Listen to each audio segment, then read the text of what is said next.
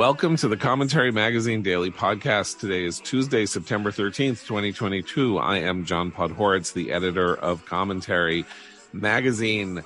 Commentary.org/roast will get you the information for the commentary roast of Bari Weiss on Sunday, November 13th here in New York City. You've heard me talk about it.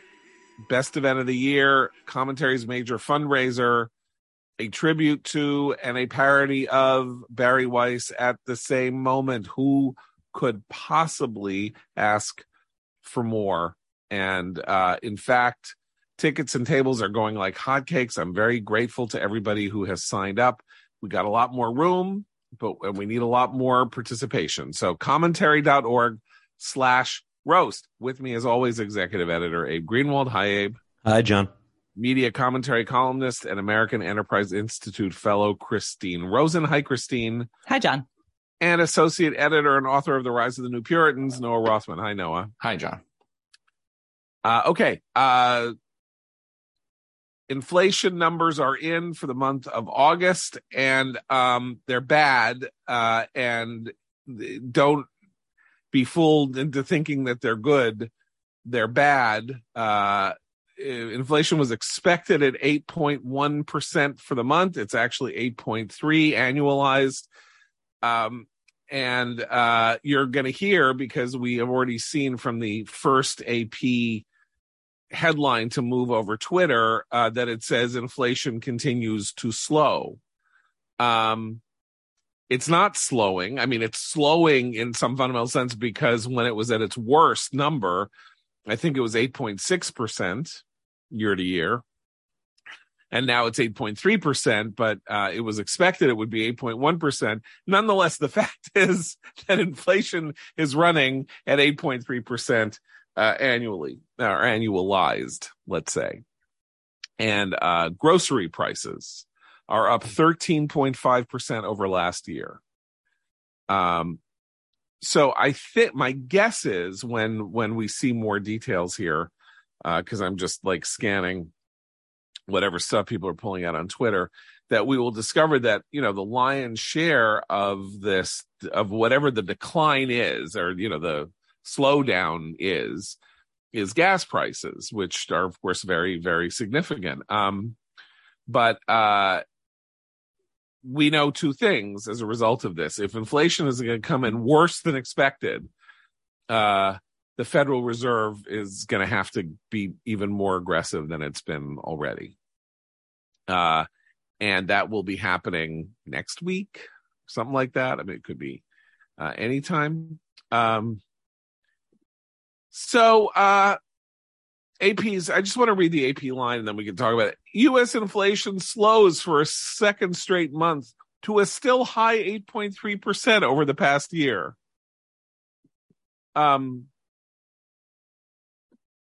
Still high? It's not still high. These are numbers we haven't seen in 40 years. I mean, still, it's not high. Historically high would be better. Yeah. I mean, I don't care what, I don't want to play the adjective game or the modifier game, but you can't seriously. And you read this and you know why, right? Which is that they are trying very hard to normalize inflation at a high rate before the elections. I'm reading the BLS report right now. So you're right. Bureau of Labor Statistics. Yeah, go ahead. Food goes up by 0.8% in a month.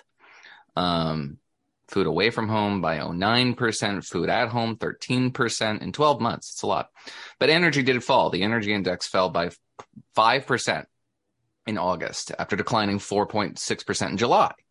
All almost exclusively due to gas prices, because the energy index itself, which includes natural gas and electricity, what have you, rose 23.8% over the course of the last year.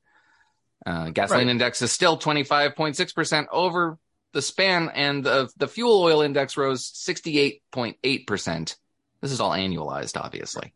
But yes, so gasoline declined a little bit down from astronomical, unaffordable highs, whereas every other energy source is still rising.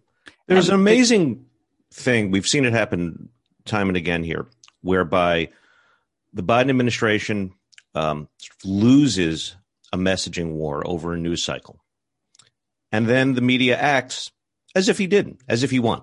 We saw this with the recession, not a recession. We've seen it with when we were discussing this came up at some point last week, the border issue.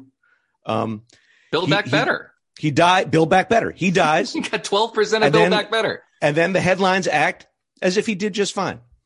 But it's also, I mean, it's particularly egregious today because this afternoon at the White House, Biden's having his celebratory moment for the Inflation Reduction Act. Now that we're getting these numbers this morning, and the advance remarks that Politico reports says he's going to say that this Inflation Reduction Act, quote, delivers on promises Washington has made to the American people for decades, lowering costs for families, and finally taking aggressive action to tackle the climate crisis. Yes, my voice is dripping with sarcasm for a reason. The Biden administration has become quite adept, and I think they did this mainly with COVID, but we're seeing them pivot to do this with other domestic policy issues. They're also adept at just lying through their teeth to the American people about what's happening to them. It's a kind of gaslighting, and I recall constant inferences about gaslighting when Trump was president, and he did do that. Like, he would just lie, straight to the camera. But what the Biden administration is doing with its messaging here is is really obnoxious, because for those of us who you pay these grocery bills, you see every single week how much more your food costs every week, because you look at the cost of chicken from 2 months ago and you look at the cost of chicken now and you go, ouch, maybe we're going to eat some beans and rice this week. Like, people are experiencing this on a daily basis. And now they're going to see on the White House lawn a huge self-celebration about how look at what we've done for you, the American people. And if this news cycle turns against him, we'll get the other thing that Abe's right, they love to do. It's to be very disappointed in the American people. How disappointing that you didn't appreciate us for reducing inflation. Sorry, okay. Chicken costs $20 a pound. Look, this is very central. Now it is the 13th of September. So we are less than 2 months from the midterm elections. We have had inflation running at unprecedented, for the 21st century, unprecedented levels. We are now 22 years into the 21st century, or we could have an argument about whether it began in 2000 or 2001 for 25 minutes about, that. But unprecedented for the 21st century, unprecedented for the last 40 years. And it kind of got the sense from the way people were talking over the last month and looking at the Democratic polling surge, that the idea was that voters had gotten used to inflation. This was now just like another piece of noise, like, pulling out of Afghanistan or something like that. It's not good. It's not good for Biden. It's not good for the Democrats. But people have gotten used to it. Now, I think that this is a perceptual problem. I've talked about this before, but that the higher up you go on the income ladder, obviously, the more that kind of inflation that is really hurting people affects you less. What affects people who are, in the upper strata of our socioeconomic classes? Housing costs if they want to trade up a house. Interest rates if they want to trade up a house, luxury item good costs, university and private schooling costs, stuff like that. Those are things that they feel. Those numbers can be very, very, very big. There is a housing shortage in major cities. Housing prices, despite rising interest rates and stuff, have gone through the roof. That they feel. Chicken, they don't feel. Rent increases, gas which is another prices, one. Yeah. Right. Gas prices, they don't really feel. I mean, everybody's eyes pop when it says $69 to fill up your tank of gas, but it's still completely, you might spend $14, getting to your gas station, stopping at Starbucks and getting 2 Frappuccinos. Like, so it is very hard for people who write about this, who tend to be in these upper socioeconomic strata and who analyze it, who tend to be in the socioeconomic strata, to feel inflation. And as a result, you can think things like people are used to it, but it is not something you can get used to. particularly if food is 0.7% more expensive in August than it was in July. And if you have a dim memory of the fact that it was 14% less expensive, it cost you 14% less last year for your cart of groceries than it does now. And I just don't know whether to believe the idea that the public is looking at things and saying, you know what really bothers me? Democrat extremism, on the issue of preserving our democracy, or abortion. I understand that these are real things that are playing in the election, but practically never before in my lifetime as a voting adult has a pocketbook issue been a pocketbook issue like we have a pocketbook issue like right now. And it beggars reason that it is not the thing about which people will vote.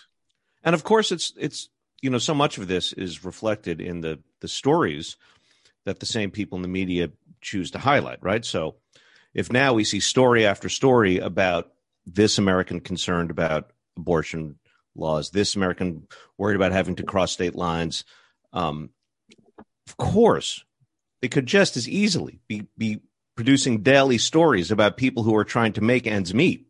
At some point, there was at least a nod in that direction when this all started. But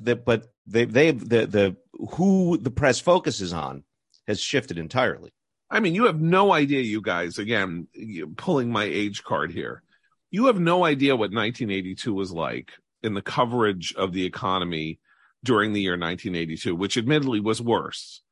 It was worse than it is now. I mean, interest rates reached 20% and unemployment was at 10%. It was worse. But it was 9 solid months every night on the evening news, when the evening news had 40 million viewers between the 3 networks, of this farm is going belly up. This person lost their house.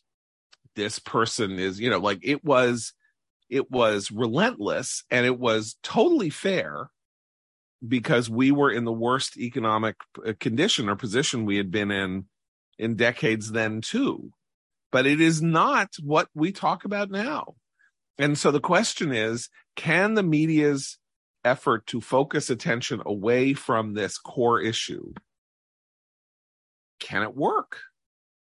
Can they distract people from the thing that they know in their kishkas about, like what their expenses are like every week? Well, they're doing it with the democracy talk, as Abe says, like this. There's just an endless stream of, the crisis of democracy pieces all over the mainstream media.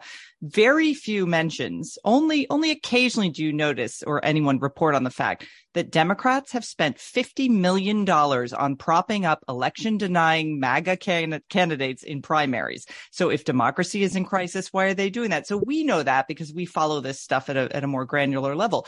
But that kind of talk, I think, is a way of distracting. It's like, why are you worried about the price of chicken and that milk costs more? Our democracy is in peril. There's a kind of apocalyptic way of changing the tone of conversation that is doing a disservice to the concerns and the needs of the average American right now. But that's what they're doing. Because I think, John, to your earlier point, most of the people in the mainstream media aren't feeling this the same way. They make a lot more money than the average American. So it's not something that they're concerned about on the daily basis. I mean, it also, John, to that point, and to the question of can it work? I think it can work depending on the socioeconomic strata you're talking about. If you can be easily distracted from the rising prices, then you will be. If you cannot be, you certainly will not be.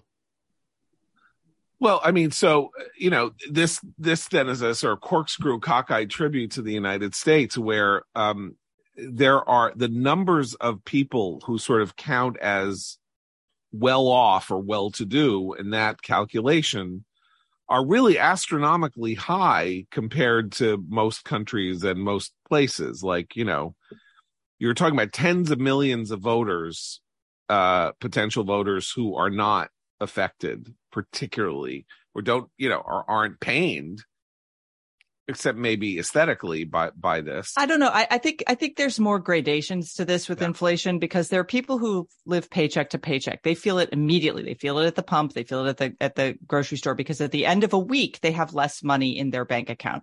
But then there's the sort of vast, I would say, what we'd consider middle class American who's not living paycheck to paycheck, but who is used to having a certain cushion, right? You have a kind of cushion. You can send your kids, maybe go on a vacation that requires, say, booking a flight, or you can, do something, some home improvement that you might otherwise have put off.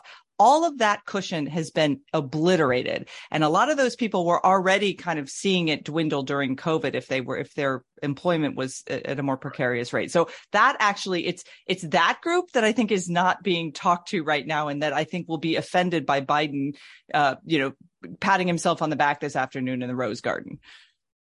Right. Okay. So I'm saying that there is a kind of large bet being made now. And it's a good bet, because it's the only bet they have, or it's the only hand they have to play, which is they can talk people out of focusing on economic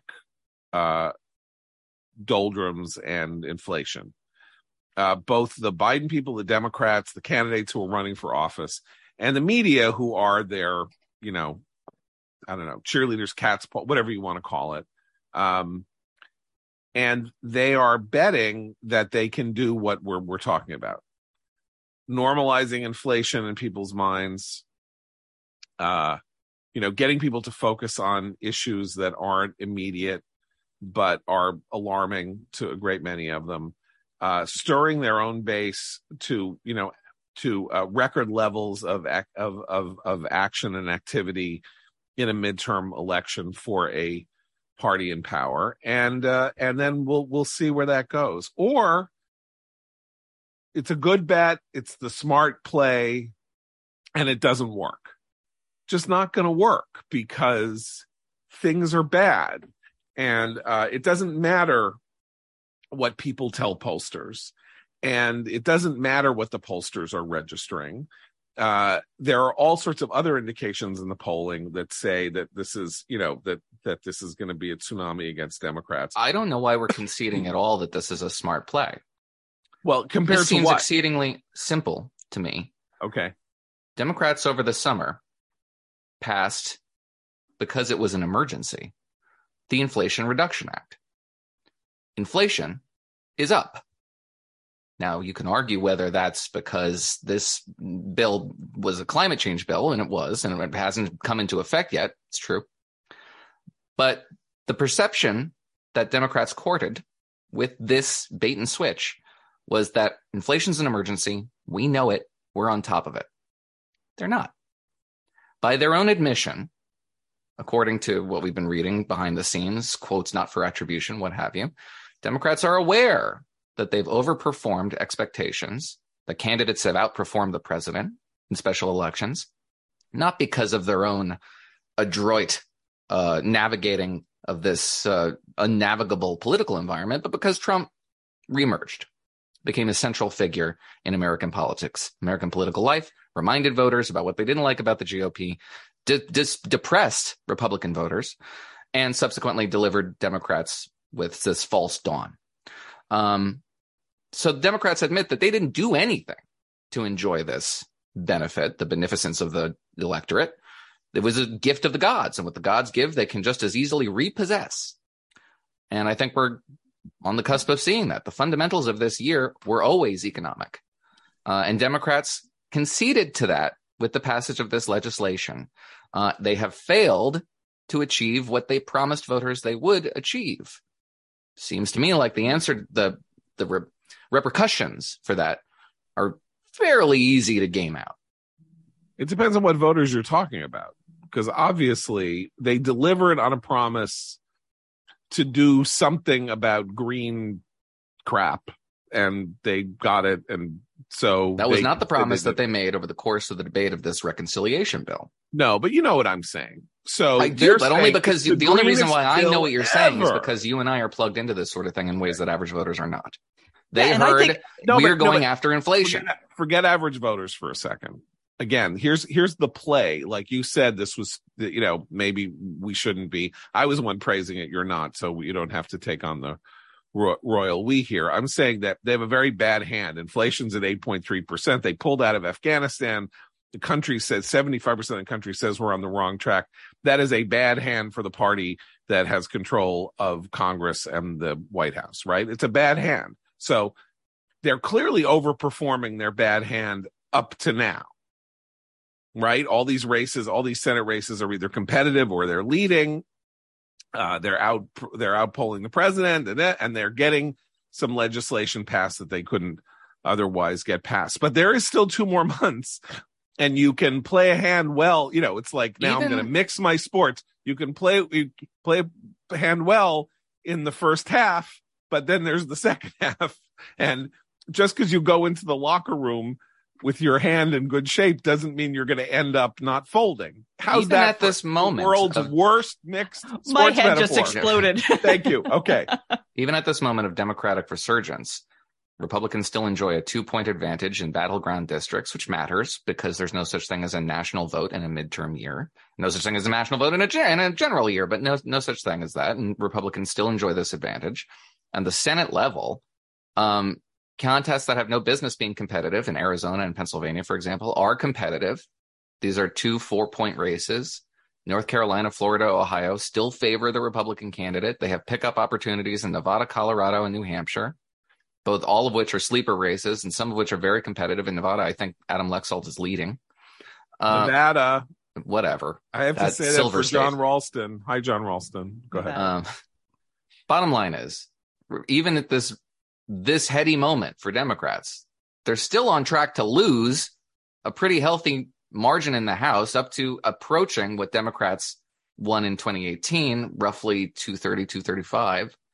And a Senate Republican majority of 1 to 2, maybe even 3 seats is perfectly conceivable. Well, if that's conceivable, yeah, go ahead. From the data that we're looking at, and we don't trust the data that we're looking at. Right. Well, and the other thing to remember, again, not to focus on this little celebration that the Democrats are going to have at the White House today, but if they start boasting about the green stuff, right, the environmental stuff, that basically is what this Inflation Reduction Act was. It was their big climate bill that they couldn't get passed before.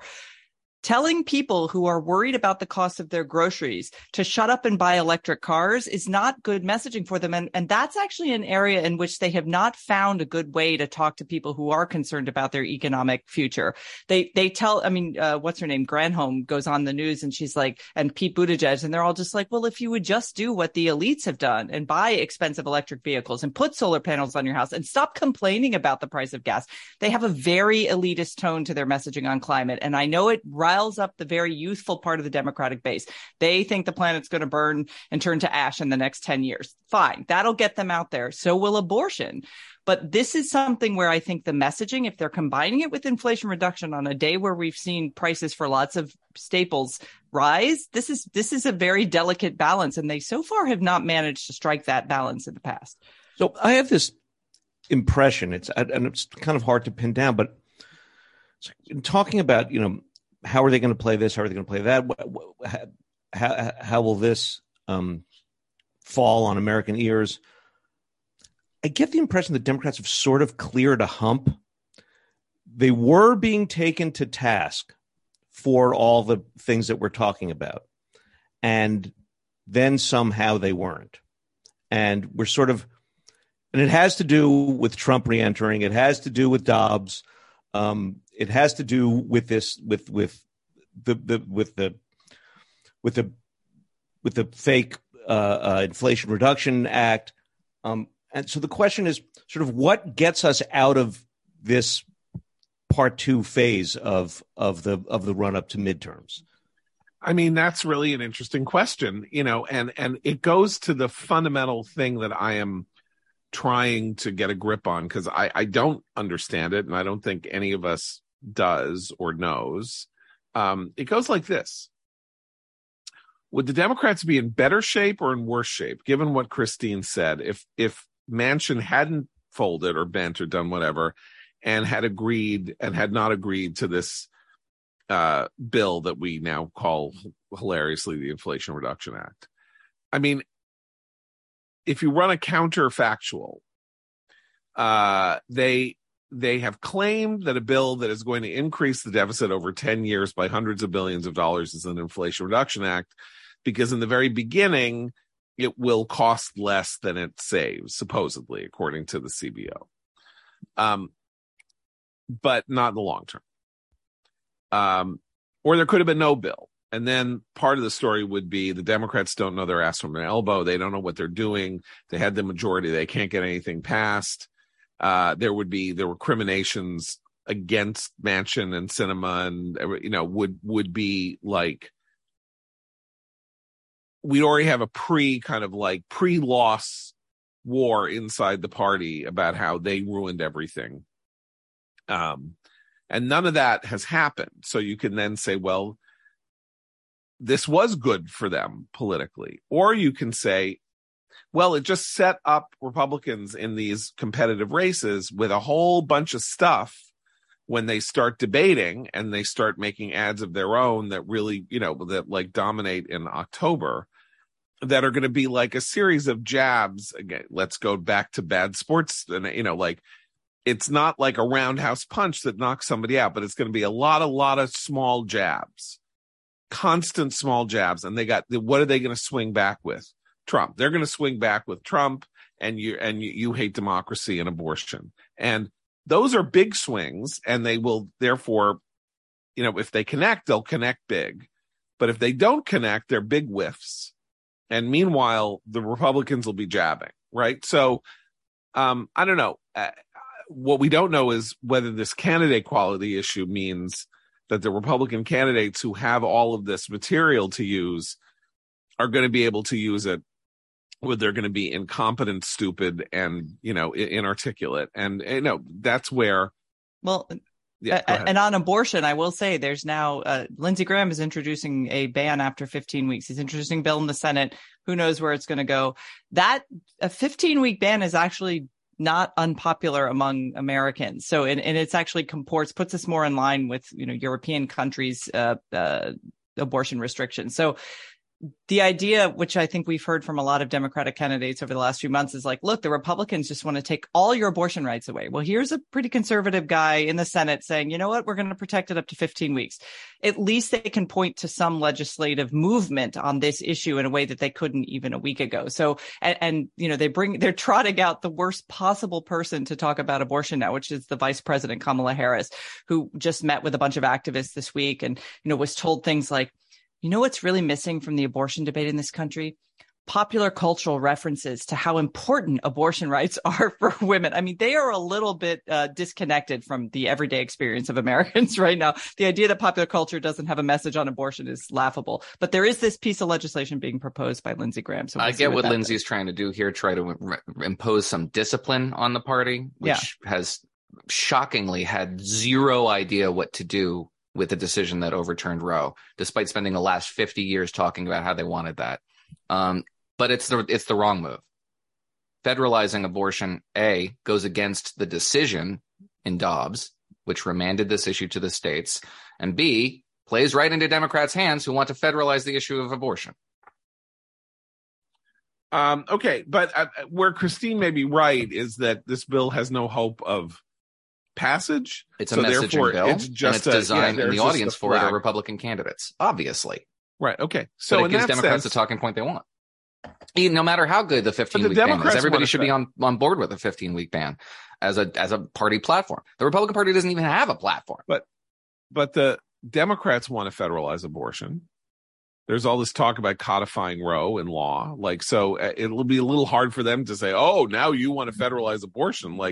That is part of their agenda. But, now we're really getting into the weeds. It's like, then we're going to talk about who's going to issue a discharge petition. And then it's like, this is where it's so hard for us to get in the mindset of the voter, of the ordinary voter, because we keep saying this, like we follow politics in a different way. There are 40% of people can't name their senators or something like that. It's like, we're talking about universes of difference. And so when Christine says it's not going to help Biden to have this, have this show on the White House lawn about his wonderful Inflation Reduction Act, but 90% of Americans aren't going to know that it ever happened. So will it hurt? Will it help? Well, but neither party is actually doing the one thing they're supposed to be doing in a run up to a midterm election, which is persuade. It's just there's all like, this is who we are. The other group is fascist. On both sides, they're doing this. So like the idea that there should be any effort at persuading voters to their side, we've given up on that, I guess. I don't see candidates doing that very effectively. So when I think you're right, most Americans don't care at all what happens at the White House lawn today, but the messaging of that will be on every cable news show within a few hours as of spokespeople, and the media will certainly spread the message of victory, inflation is over to people who are still experiencing the effects of inflation.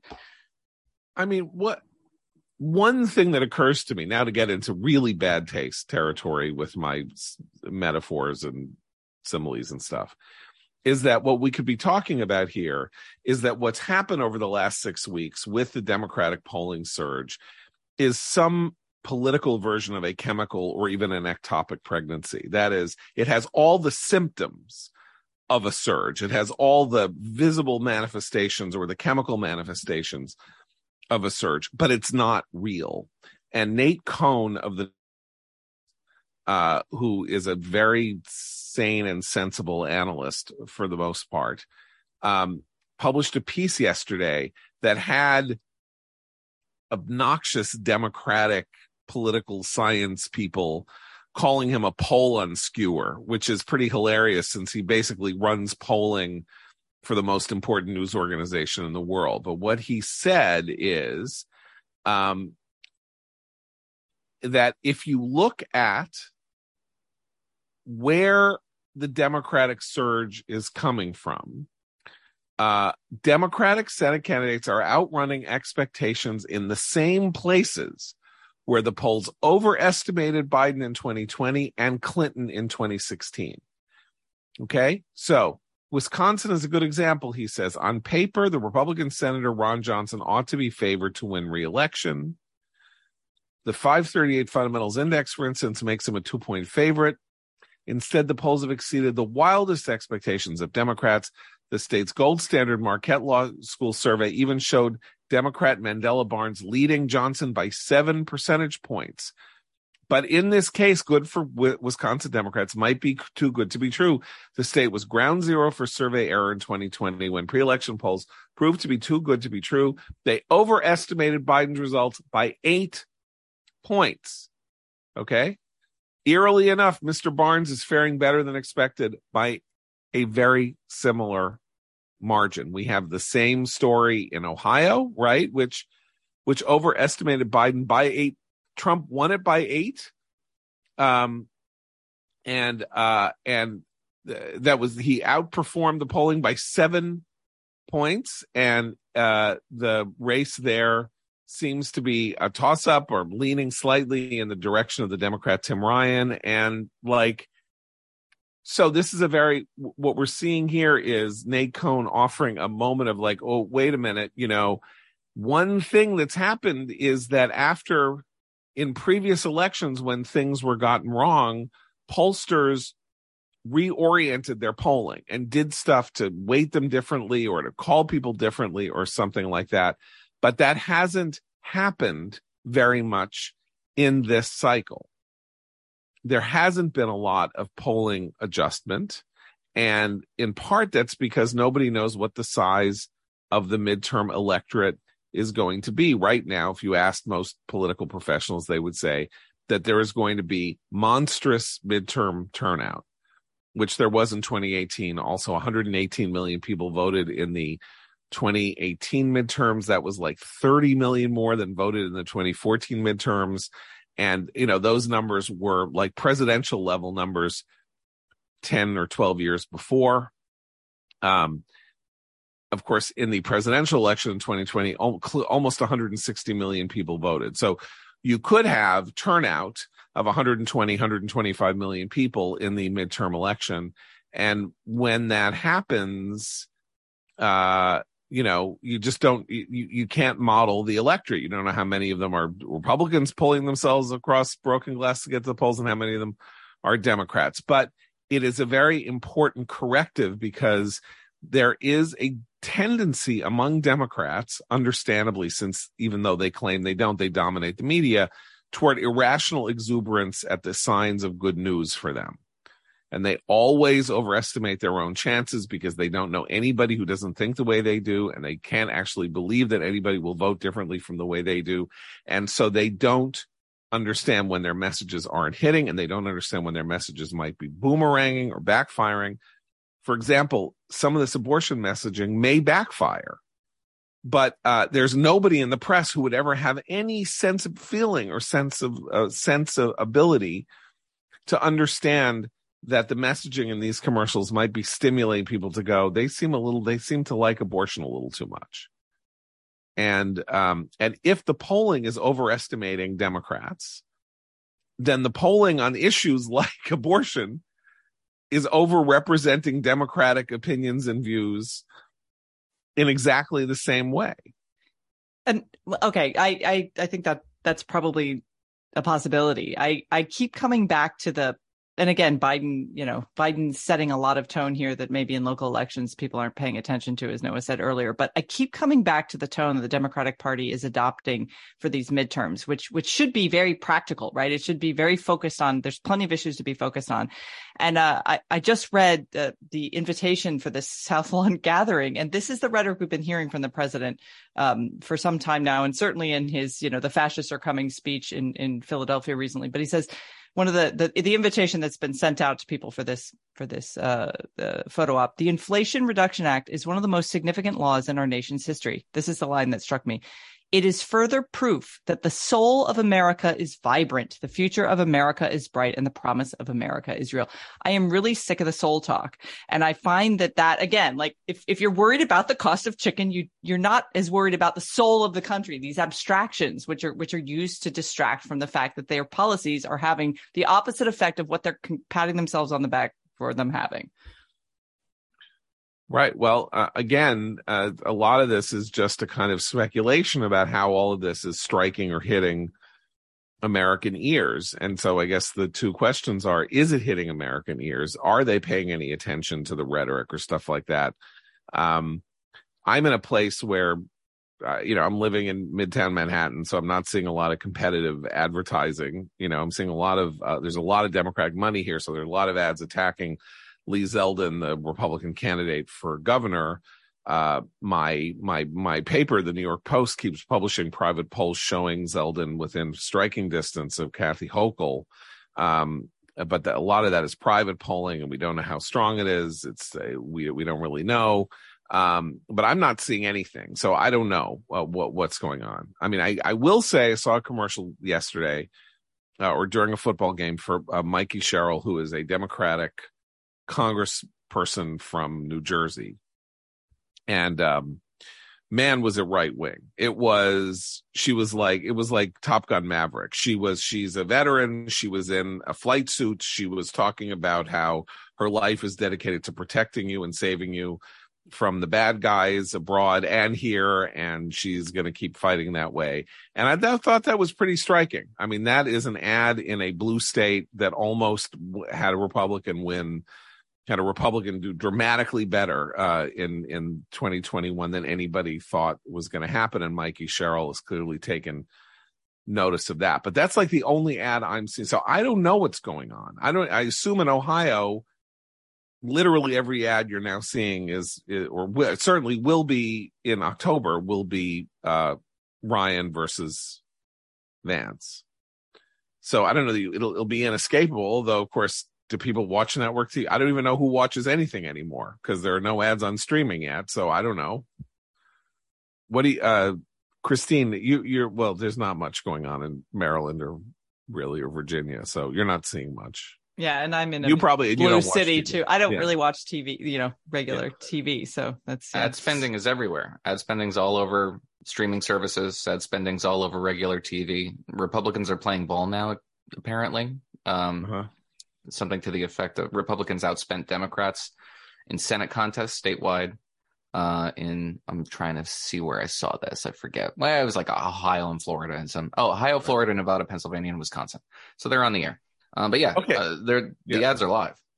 So this is important because if you, again, the irrational exuberance, there are two parts of this irrational exuberance on the part of Democrats and the media. Not that I want to, be redundant, but on the one hand, things are good for Democrats in some weird way, in part because of Trump, but I mean, things are good for Democrats. And on the other, things are just terrible for Republicans in every possible way. They've stopped raising money. Mitch McConnell is fighting with Peter Thiel about who's going to pay for Blake Masters' campaign in Arizona. Mitch McConnell is saying we might lose. Kevin McCarthy is saying we might only win 10 seats.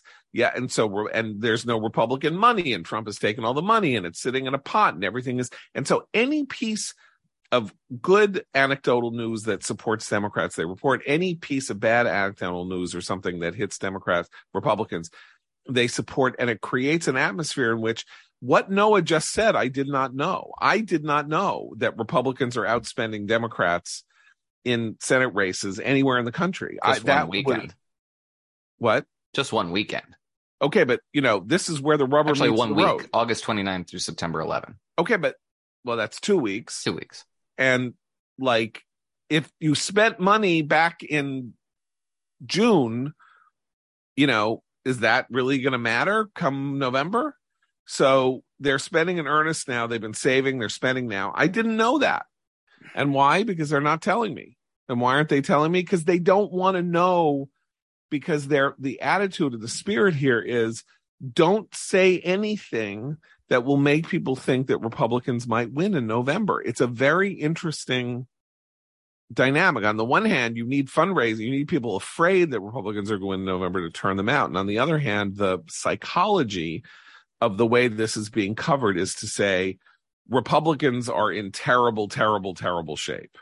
And then you get a morning like this where the inflation number comes in at 8.3% annualized. And the first impulse of the people covering it is to say inflation slows. Inflation slows.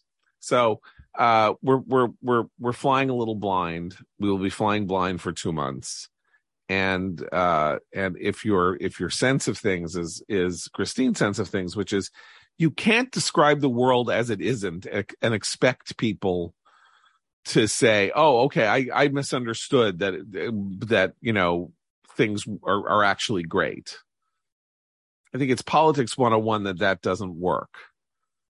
But they're not quite doing that exactly. They do it a little bit, and then they do the opposite, and then they say one thing one day and another thing another day. I don't know. Abe, provide me with a rational framework here. Do you think that the American people look at Biden and the Democrats and they say they're all the same?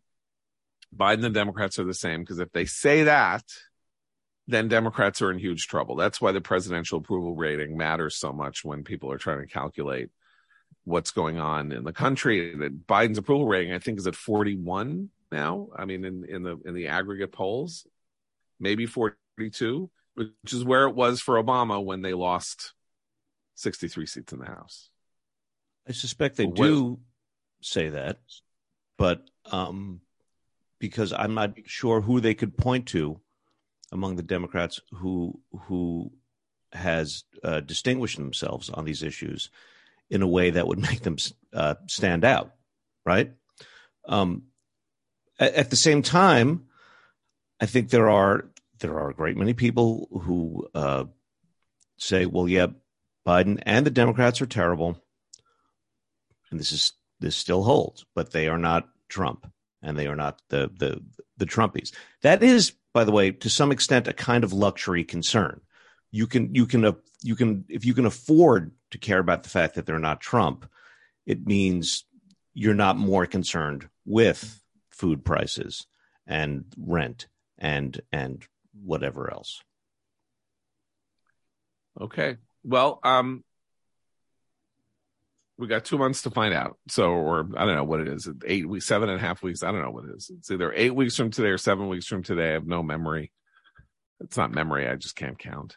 I want to correct a mistake that I made yesterday. I said that most people in the Haredi community do not speak Yiddish as their first language. And in fact, in many communities in the Haredi community, Yiddish is the first language for many people. So I apologize for making that mistake. I make a lot of mistakes. And if we were going to correct them, we would not get the conversation going. Just remember, I stand by nothing that I say. Absolutely nothing. Because I'm just summoning up from memory. Do your own fact checks. I would like to claim that my memory is infallible, but as I am now in my 7th decade, that is no longer possible.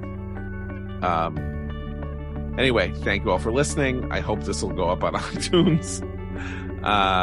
Remember to tell your friends if it doesn't go up on iTunes, they can go to soundcloud.com and find it there, or go to commentary.org and find it there. And until tomorrow, for Abe, Christina, Noah, I'm John Podhoretz. Keep the candle burning.